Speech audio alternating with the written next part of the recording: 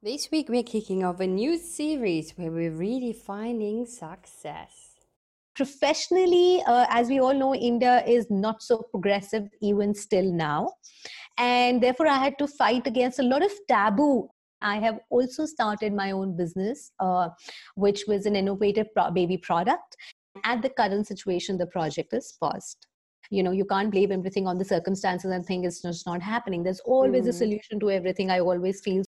Over and above the ego, it is also the pressure of your thinking, that what is the world going to think, and what if I leave it now, or what if I take another direction, etc.